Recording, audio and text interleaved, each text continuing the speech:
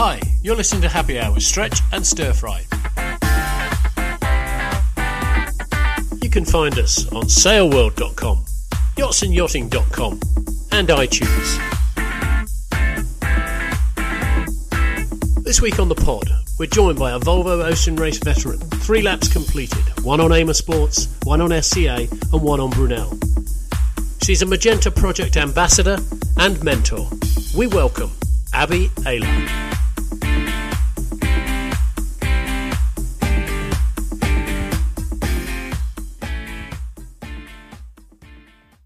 Hello. How are you doing? I'm good, thanks. Yeah, how are you guys? Well, I was just saying to Stretch, I was a bit depressed today. Lockdown's getting to me. Lockdown and no work. So hopefully you're going to cheer us up or cheer me up. Yeah. Our mission this evening, Abby, is to cheer Stir Fry up. Okay. I'm having I'll a do beer my best. and it's only... Well, I shouldn't say the time because people can listen to it when they want. I'm having a beer, sod it. Yeah. We've got to keep him off the whiskey, and that way everything will be all right. Yeah. How are you, Abby? Yeah, I'm good. I guess a little bit of Stir Fry's symptoms. Cabin fever. Yeah, well, I think finally, nice to be able to get out officially. Yeah. But I think just understanding what's the sailing scene going to look like in the future. Are we going to, is it ever going to come back to what it was? And yeah, I don't know. New normal. It's all a bit uncertain. I mean, who were you meant to be doing some sailing with this summer? I was supposed to be doing a bit with Black Pearl, the new 60 or 50, whatever it is, but haven't heard much from them. Blitzen, the classic, they've confirmed they're going to do Saint-Tropez, so that's a winner. A little bit with Phoenix? Well, no, because 12, I was sailing with Tina this season. Oh, so you were. And the 12 didn't ship up. The boat's going to stay in Cape Town, which is a bit of a bummer. There's a hint of irony there. You'll probably be sailing that boat in Cape Town before we're sailing a Super Series event. Yeah. Well, you never know. There's hope. Yeah. I did a dragon quiz on Sunday. This is how bad it's got. I did a dragon quiz with, you were allowed 2 people from each boat. So Andy and I did our boat, and we had, 6 boats that we were against, and there was scoring and hold your answers up. And anyway, somehow we're through to the semi-finals. Wow. Oh, well done. Not so sure I can cope with it, though. No, it's good fun. What have the kids been up to then? Have they been going mental? We just got one, a boy, Harley, who's 8. What do you mean? You have got 2. I know that. You've got one called Thomas. Yeah, he's the difficult child, yeah. Yeah, Harley's been good. I think the biggest thing... Thomas is a rather large German who is married to Abby. Harley is doing well. He's, I think, missing his mates more than anything, just that social interaction. Yeah. Doesn't do the whole Zoom thing particularly well. We're trying to do karate sessions online. Not interested. No. That is a hard one to translate. He's touchy-feely. He wants to hit things. Thomas, I'm pretty happy that he got out on the water. Yeah. He's been out sailing his Aero for the last few days, so he's in a slightly better place than where he has been. Oh, good. Was he was going up the walls then? You start lockdown thinking, I'm going to learn a new language, I'm going to do all this, get the house tidied up. And I think as time goes on, you just get more and more just put down by the whole Oh, I can tell you, our situation. neighbours have learnt a new language. Have they? Yes. It's called colourful. You want to expand on that? Well, I think there's been a couple over the fence shouting at you. Yeah, a couple of... No, this is just not in at you. House. Yeah, not me. Mainly people shouting at me in my household because I'm not a very good lockdown participant. Anyway. Stir Fry's like me, Abby. He's very outnumbered in the house in the male to female ratio. Mm. Yeah, it's not as bad as it could be because Lauren's in Vancouver, but Millie and Helen, they've been very patient. I can't complain. I'm not a very good lockdown associate, I'm afraid. Stir Fry and I are sort of quite vicious in our interviewing technique, you're going to find. Yeah, it's already started, Abby. This is it. It's tough journalism and it's harder. I mean, I think we've all chatted so much about coronavirus to our friends, family and everyone. The reason why we did Happy Hour was to focus on the more positives in life through these times. Sounds good. And I think we love the fact that You've already got 3 Volvos under your belt. You've done so much as a ambassador for female sailing. Obviously, the low life in your career was probably having to sail with Stir Fry and I on Enigma. That must have been tough times. Yeah, it was pretty hard. Yeah. However, when was that? 2003? That was a long time. Yeah. 2, 3 and 4. Yeah. The boat did really well in 2003 and won every regatta it entered. Yeah. And the Fastnet race. Post Fastnet, I mean, I think Fastnet through, so it won Fastnet in 3, Middle Sea overall in 3, Duralia overall in 04. Les Voiles as well, didn't you go out there for that? Yeah, we didn't. I don't think we won the Voile. Unfortunately, you spent half a race up the rig, didn't you, Abby? Well, on that Duralia race, yeah, I've got on memories. But on the Voile Saint-Tropez in 03 or 04, I seem to remember we did a beat out of the bay and we had an issue, or one of those funny races where we knew it was going to get windy and we didn't really prepare for it. And then we also knew that it was going to drop as quickly as it had come. So we did the whole race with the J2 up, and that was the end of that sail. So I suppose for our listeners, we should say that Enigma was a 70? A 76. Reichel Pugh, so a sled, one of those sort of mini maxi sleds. And originally it was called Chance out of the US, and she had sister ships, kind of the Pegasus era. Black Pyewacket, I think, Black Dragon. So so that was, kind of built for the Transpac type of race, downhill racing. But yeah, she was a weapon in flat water, and yeah. And you were the boat captain, weren't you? I was, yeah. So Matt Kaup was the manager of the whole project, if you like, at that time. And I had just finished up, again, unfortunately, working with Stir Fry at the Cup in Auckland for GBR. And yeah, Matt Kaup said, I've got this boat, I need a boat captain. So I went off to Saint-Tropez, met the boat there in Cogolan, and yeah, that started 3 years of running Enigma. It's traditional on the pod, Abby, that anyone who knows Matt Kaup has to do an impression of him. It's like a tribute. I'm going to leave that to you, Stir Fry, as the master. Abby, to the dock. Sorry, Matt, wherever you are in the world right now. So, Abby, we've also got something else that we wanted to chat to you about, which was the fact that you are up for Seahorse Sailor of the Month this month, aren't you, if I'm not out of date? Yeah, I did see that, yeah. Well done. Thank you. So Stir Fry's very excited because he was also Seahorse Sailor of the Month, and so he's very determined. Hopefully you'll get in the club. It's good. You get some new Dubarry boots, good product placement there. Wow. A Musto high-performance Gore-Tex jacket, and you get a Harken winch handle with your name on. Wow. Yeah. That's pretty cool. Yeah. And it says Seahorse Sailor of the Month. Yeah, it's really nice. So I had a lovely message from the guy that I'm up against, the photographer, who's from South America. Sent me a lovely message saying, I see we're up against each other. I voted for you. Congratulations. What a lovely fellow. So Did you put, I haven't voted for you? No, I did return the favour. So, that's a state of equilibrium. Certainly for all of you out there, as nice as this photographer is, vote Abby now. Yes. Exactly. So, Abby, I'm interested. I didn't realise you were such a sport billy. So before you were sailing, you're doing triathlons. I mean, what insanity is that? I guess I've always been very, very sporty. Even from a kid, at school, I was not the academic at all. It was always sport. Even as a young kid, I did everything under the sun. Mum and dad driving me to clubs or, after school clubs or whatever. So yeah, sport was always a huge part of my life, and I think triathlon came about while I was living in Australia. It's just, it's very much a mainstream sport down there, and I like the idea that you get 3 for the price of 1. Really, you can you swim, bike, run, and just the challenge of having all 3 thrown into a race. So you might not be very good at the one element of it, but you make up for it in the other.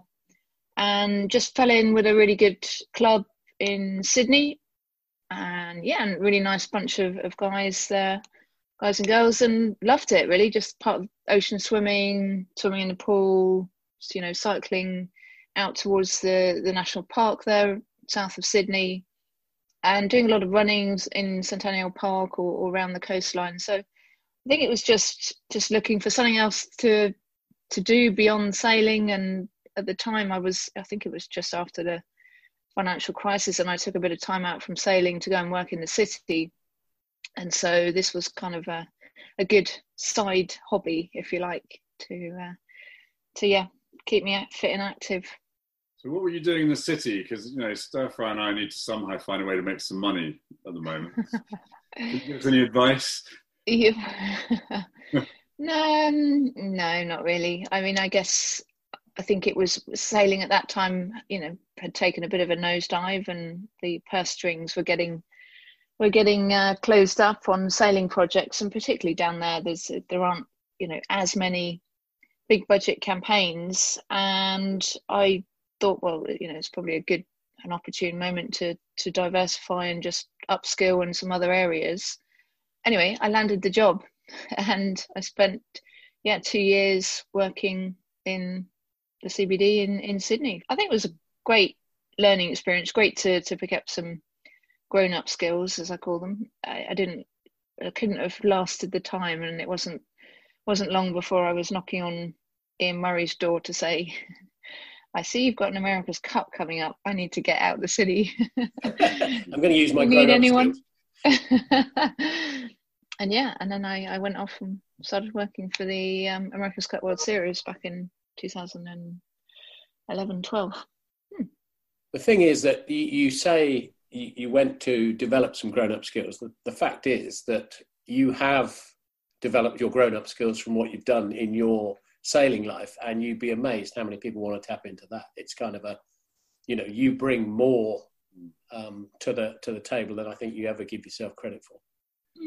Possibly. I think you don't realise that maybe that skill set's there because it's challenged on a secondary level, maybe. Whereas I think when you're working in industry, in commerce, it's a lot more cutthroat, some of those commerce skills. So I think you're right, Sarah. There's skills that come from running campaigns, budgeting, team management, logistics. It's definitely it's all there, and you need to be good at it to A, make it work, and B, keep the owners happy and bring everything in on budget. And it's definitely a very varied skill set, and as we all know, there are great managers in the sport and some that aren't quite so great.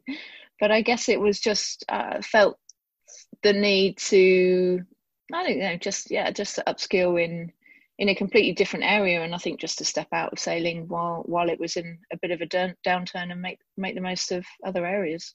But I think in terms of crisis management, you have to have an ability when you're doing the bow or the pit, which is your area of expertise, where you have to be able to think ahead. You've got to be able to preempt situations. And then even when you've done all your homework and all your prep, you still have to be able to pull a rabbit out of a hat when required. And I think that stands a lot of people, and I'm sure it's the same in lots of different sports, but when they come from a sporting background into the real world and get a proper job or use their grown-up skills, as you say, it stands them in good stead. Yeah, definitely. I think that ability to think on your feet, and sailing is anything but straight down the line. There's just so much flexibility. The conditions are never the same, situations are never the same, and as you said, it's that you can preempt and do as much pre-thought or planning maneuvers, but of course things never happen. Stuff doesn't go on the lock, or stuff comes off the lock, or there's other boats mixing it up. So that ability to have a plan, but also then to go to plan B or C, whatever that may be, and having that up your sleeve and making sure that everyone else on the boat is on the same page it's definitely an art to that. And I think something that only comes through doing it and through building that experience, and particularly in a race like the Volvo, you build that experience gain from the scenarios. And you chatted about the Volvo just then, and we've got to ask, Ama Sports 2, How did that all come about? Because it's the first time, well, second time actually, but it's the first of a new era of sailors, female sailors who put a team together. How did all that come about? Yeah, a little bit out of the blue for me. I was working with Led Pritchard running a 46-foot race yacht, and so I think you've got to drop the name in. You've got to drop the name in for the punters, Abby. Come on. Led, what a star! I mean, what boat was it? I was on Sydney and the Hawk, the Mighty Hawk. Nigel Bramwell's the Hawk.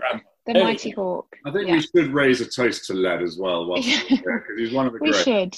Yeah, indeed. And I owe so much to him, not only for what I learnt on, being his nipper and learning about the mechanics of and how to run a boat. So the practical side, but also from the network side. I mean, the people that I met through him was just, astronomical, and probably the springboard to where I am now. So I think it was Led that put me forward to Lisa MacDonald, who was the skipper of Aim Sports 2. They were looking for a boat captain for the boat, and so I got a phone call from Lisa, and pretty much was signed on the phone. And before I knew it, I was down in La Ciotat in the south of France, and joined for the last 3 months of the build. And we launched the boat. I guess it was early summer, with the race starting sort of 3-4 months, 5 months maybe later. So it was a pretty intense time of training, and we were intermixed with the guys. We never trained as an all-girl team.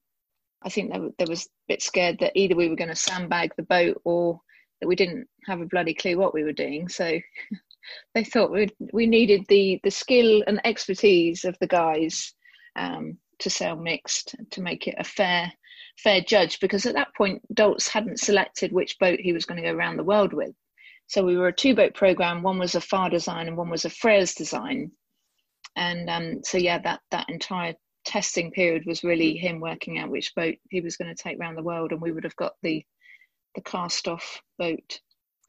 So we ended up in the Frères, and when we set off for the race, that was probably the second time that we'd ever sailed as a complete crew. So in at the deep end, as they say. But I mean, an amazing race. I think that race is either you love it or you hate it. And I fell in love with it. I just loved the challenge. I loved the camaraderie of the team, trying to make a boat go fast with the team. And it had its ups and downs, as does any race of that magnitude. But came away from that, absolutely loved it and keen to do it again. Talking of downs, you lost your mast, didn't you? Yeah, we did. About 2 days out of Boston, one of the verticals failed. We still don't really know why. Nothing that we had done on board to cause it. And quite a cool story, actually. The closest point of land at that particular point was to go north to Nova Scotia, and there was a huge storm, as there always is, due about 3 days' time. We had enough diesel to kind of motor us, the majority of the way, but we wouldn't have got there. We were probably in time for that storm hitting us, and we would never have made it through.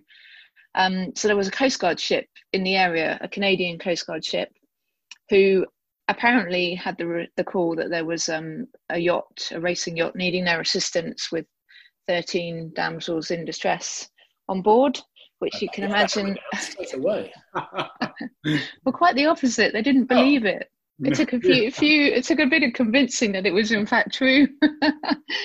And so the night that the afternoon that we rendezvoused with this Coast Guard ship, it was flat calm and as thick as pea soup fog. So you can imagine, we can't see jack shit. There's just nothing.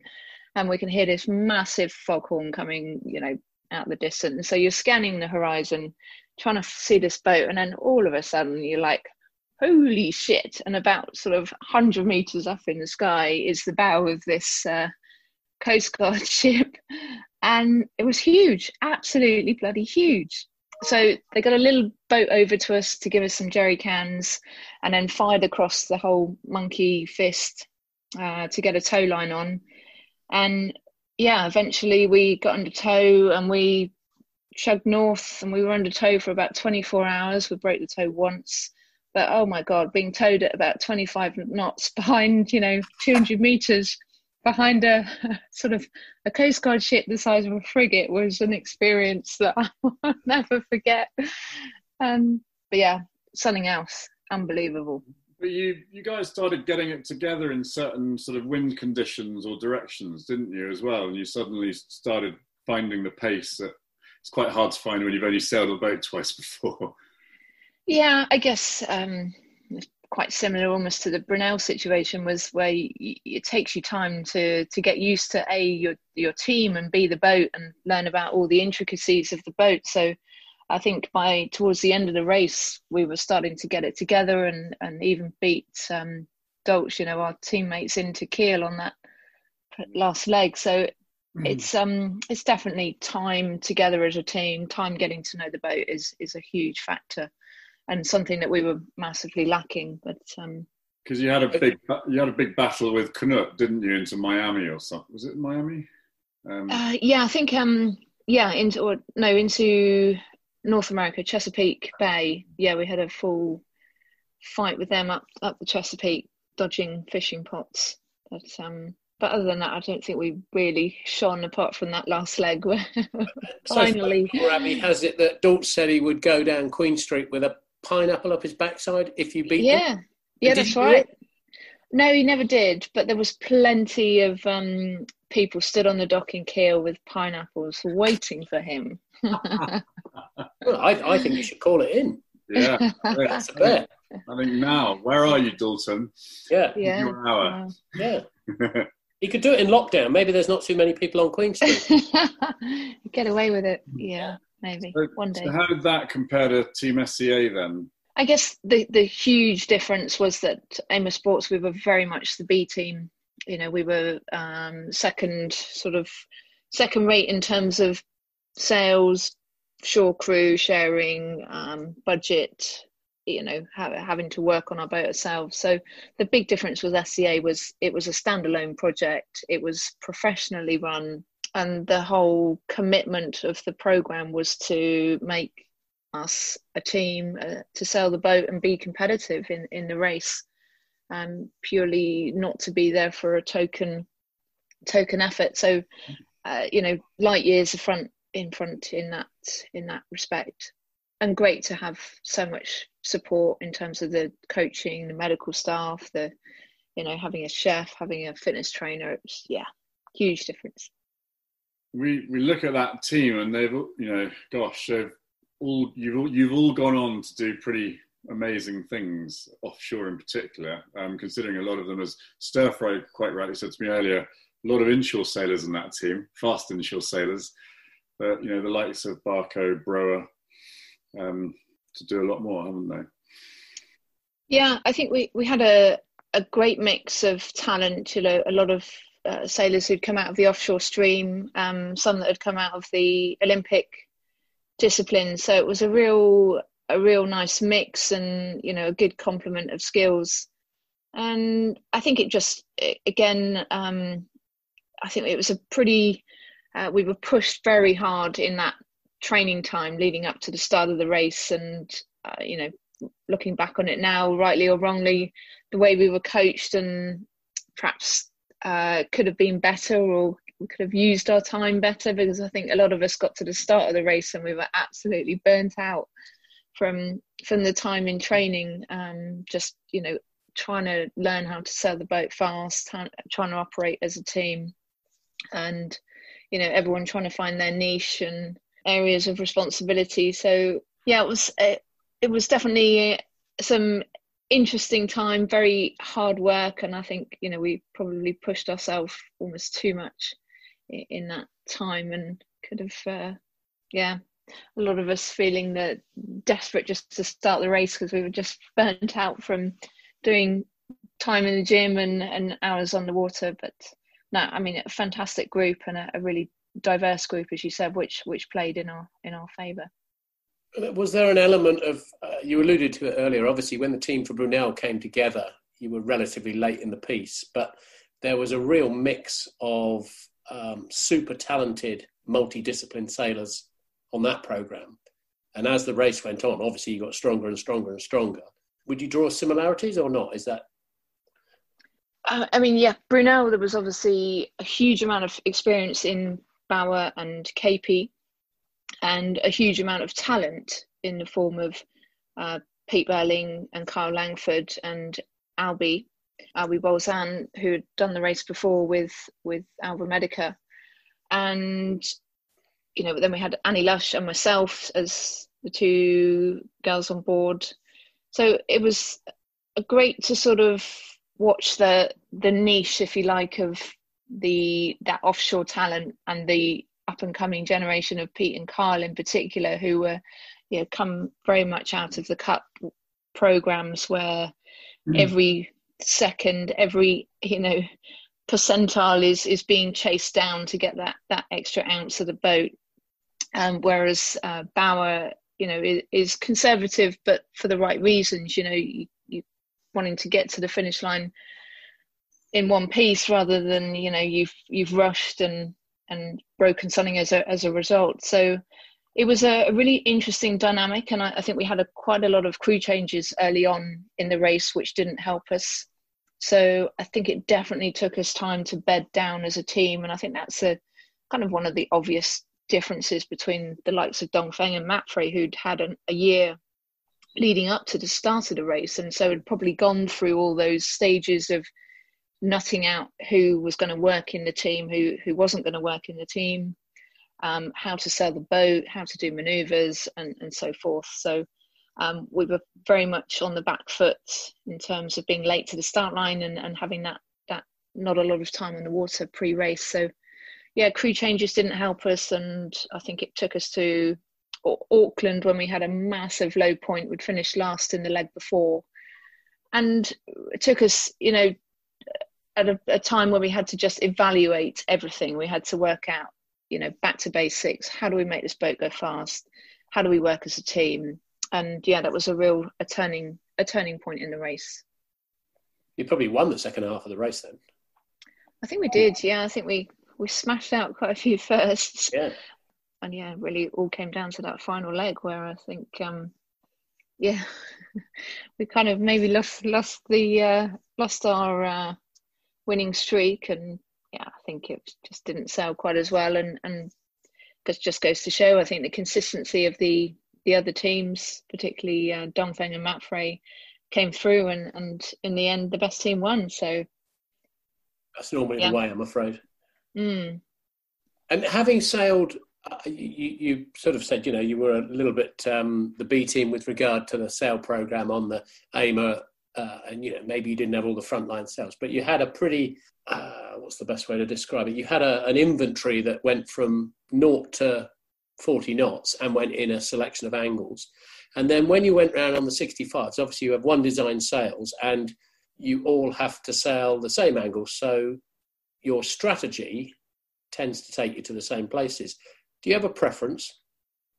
I think having that sort of more defined or limited sail selection, I think it definitely shows up weaknesses a lot easier. You know, that they're highlighted a lot more, and therefore you have to be a lot more tactful with your decisions. And I think from that point, it certainly makes the race way more exciting. It's much closer. Because the boats tend to sail the same angles, you're closer and you're more in the same piece of ocean. Yeah, I think, you know, your positioning is more or less going to be the same. And it really comes down to, it's more of a match racing event. It's all about boat speed, which, you know, can be a finite difference. Whereas I think with the Volvo 60s, there was so much, you know, the range was huge, as you said. And, you know, whether that be in sail selection or what angles you're going to sail. Yeah. So yeah. I think the One Design has really sort of shown how close the race can be. And I mean, I think it must have made it, I think it would have made it more interesting as a spectator sport. Just, you know, from the outside looking in, seeing how close and the decision-making process. I don't know. as a massive Whitbread and Volvo fan, I thought it was incredibly exciting. You know, you're constantly wondering who's going to come out on top, rather than perhaps 20 years ago, you sort of knew after the first leg or so who was going to come out on top. Well, exactly. And I think that was proved by the fact that it came down to 3 boats could have won the race overall going into that last leg in the last edition of the race. I mean, you've raced around the world for 39,000 miles, and it's the 900 leg sprint that's going to decide who wins this race. And I think, as you said before, Rory, the scores were on the doors probably halfway round in a previous leg. So almost becomes a bit of a, well, you know, I know who's going to win type thing. And a lot of that was probably budget factored, and the fact that they've you know, brought the boundaries down and made it one design and put some limits in. I think it certainly makes it a bit more of an open playing field. I've got to ask, because the last Volvo has sort of opened up with some of perhaps David Witt's misquoted comments. What was it like after doing 2 all-female campaigns, going into what had a seriously interesting, incredible crew, as you say, from America's Cup to Volvo Expertise? How was it for you and Annie going into that team? Did you feel it was a good setup and you were well treated and equals and everything?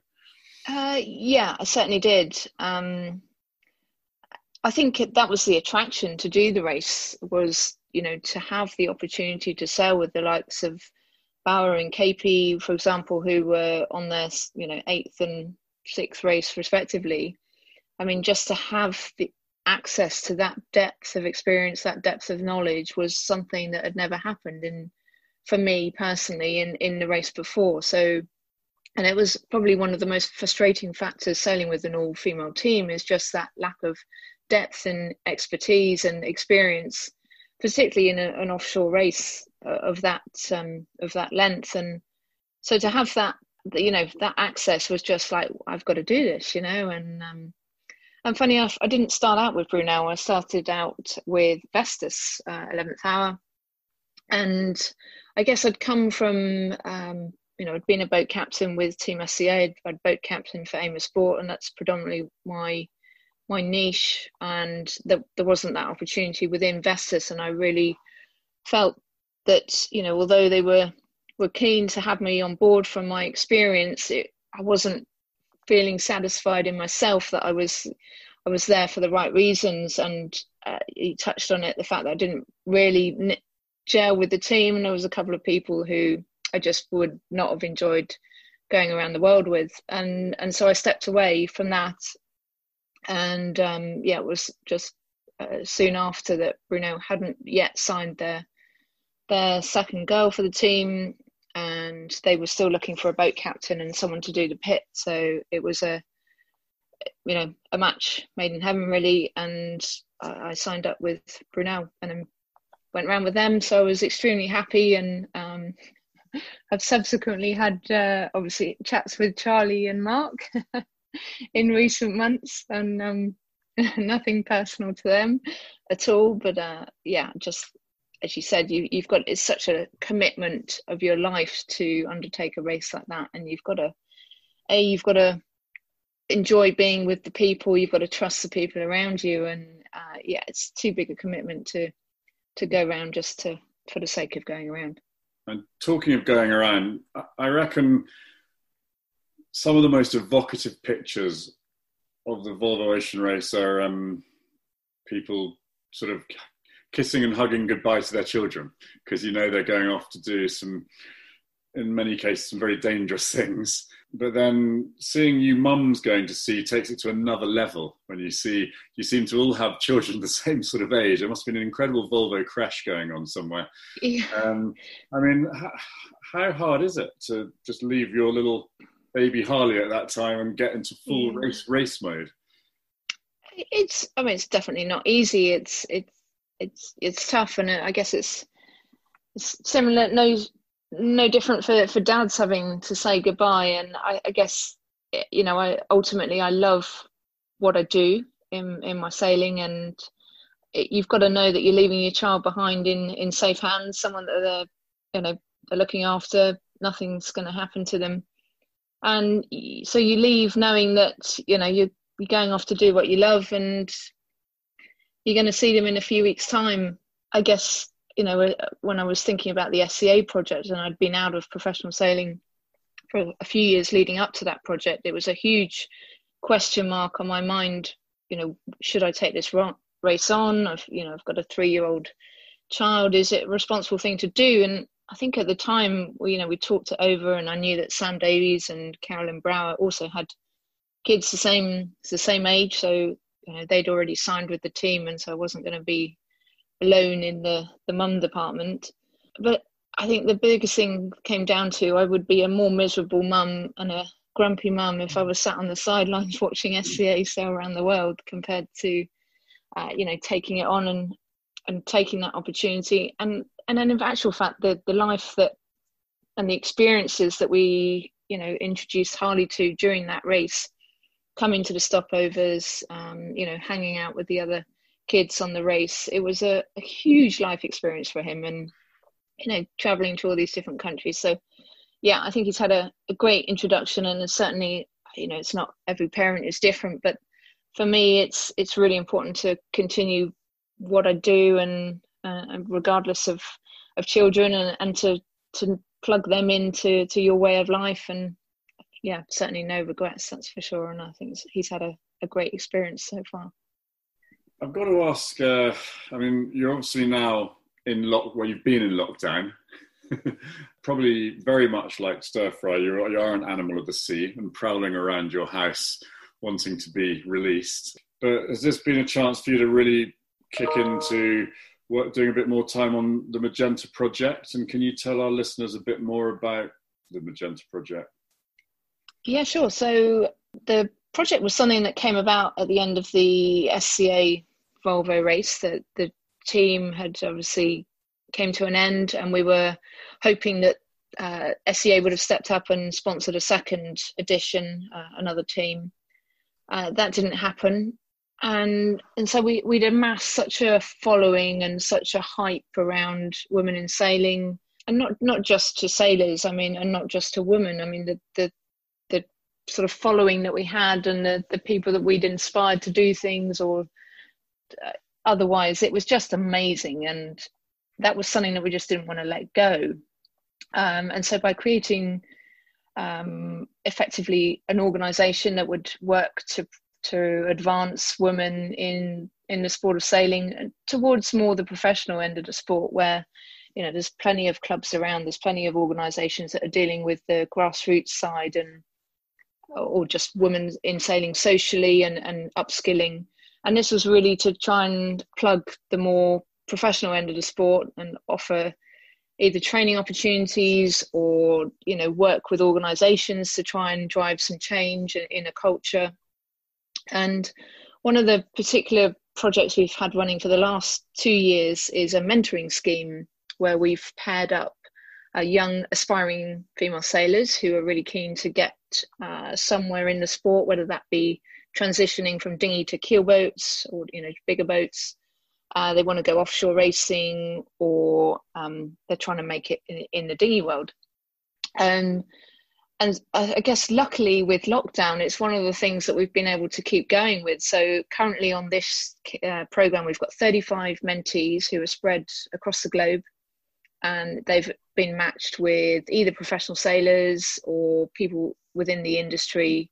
Yeah, and so it's been fantastic to see their enthusiasm, and their sort of networking has just gone massively through the ceiling as we've been in lockdown, and they've all sort of jumped onto Zoom calls and met each other. We've held webinars on the ocean race, for example, on fitness, on how to write a CV. Yeah, we've really made the use of the time while we've all been in lockdown in different parts of the globe, and to use the time to get to know people. And I think that's fantastic for their networking and for upskilling, and really just maximising the time while we're stranded ashore. Mentors are female, Abs? Not necessarily, no. We've got a few. I roped Chris Mason, for example, into mentoring. Damien Foxall has been one of our guys, and we've got a couple of others, a guy that's in the Navy, for example, but a keen offshore sailor. So predominantly female, but we've got, plenty of guys who are really keen to support and have got the right sort of skill set and attitude. So that's fantastic. Yeah. So how do people get in touch if they want to try and become part of the Magenta? Yeah, so the best way is just either on our website, which is themagentaproject.org, or otherwise Facebook, same again, the Magenta Project. Yeah, just shoot us a message. And it's very much an umbrella organisation. It's not like we don't have teams in events, or we don't run boats or that sort of thing. It's very much an organisation that's there to create change and to upskill where we can. And there's no age restriction. It's just basically, if you feel you would, or you have the mentality you want to give it a go, get in touch. Yeah, exactly. Yeah, I guess the majority of our the girls that are on our mentoring scheme are early 20s. Coming in, sort of trying to get that on the ladder of professional sailing and how to do it. And some of them, quite a few, are actually aspiring to do the ocean race.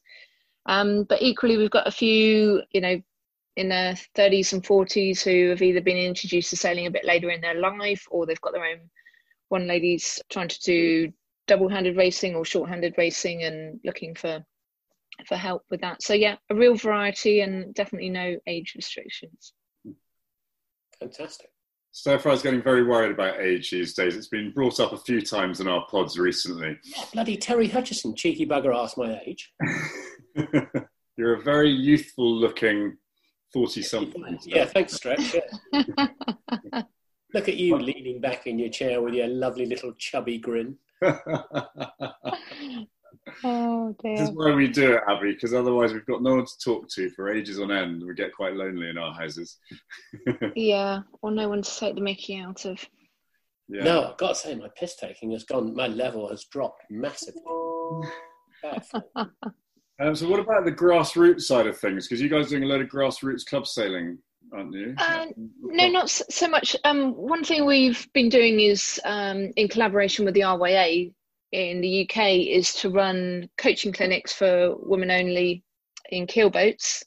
And we've been all over, so Wales, Scotland, East Coast, South Coast.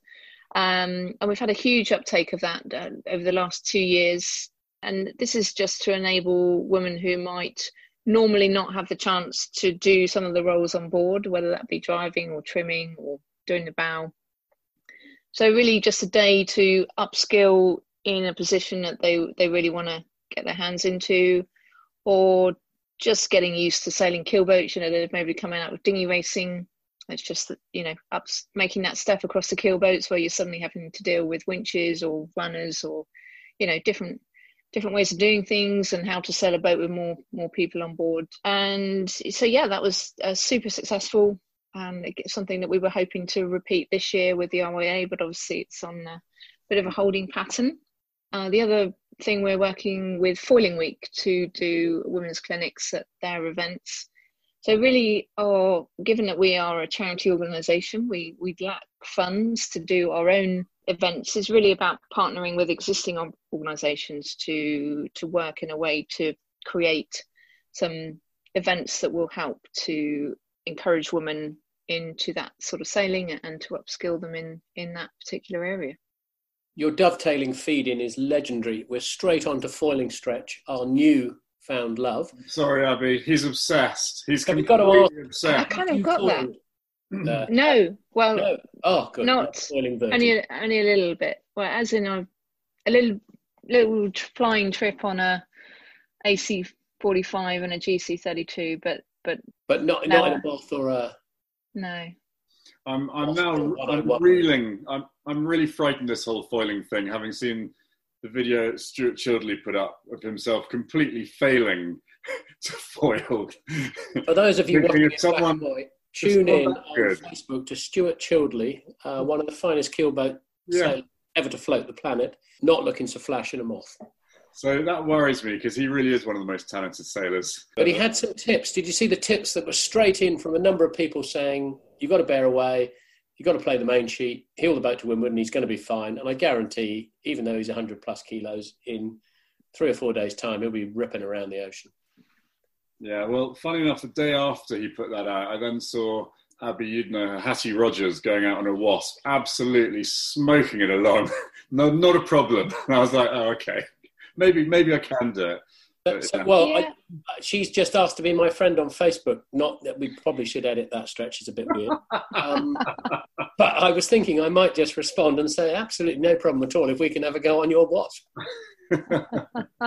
Yeah, something that I feel the need to do.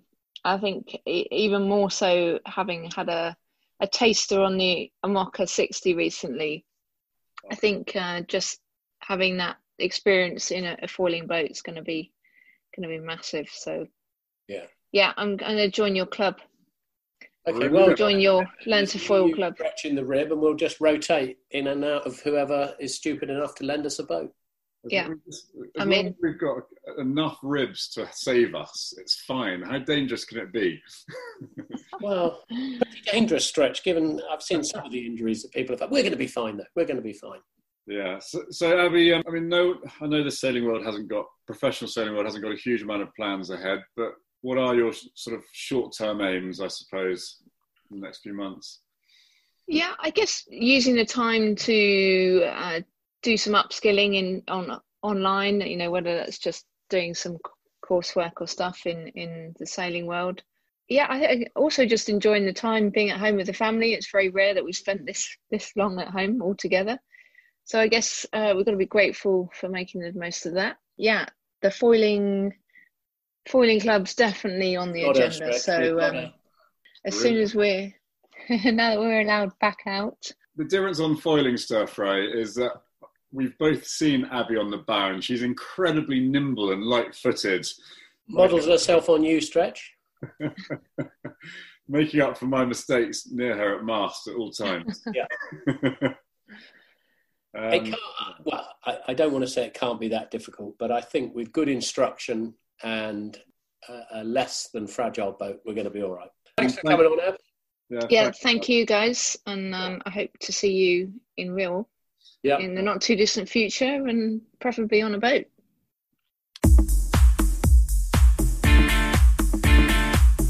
Thanks so much for listening. We hope you've enjoyed the pod. Leave us a rating on iTunes. Stretch and Stir Fry, signing off. See you soon.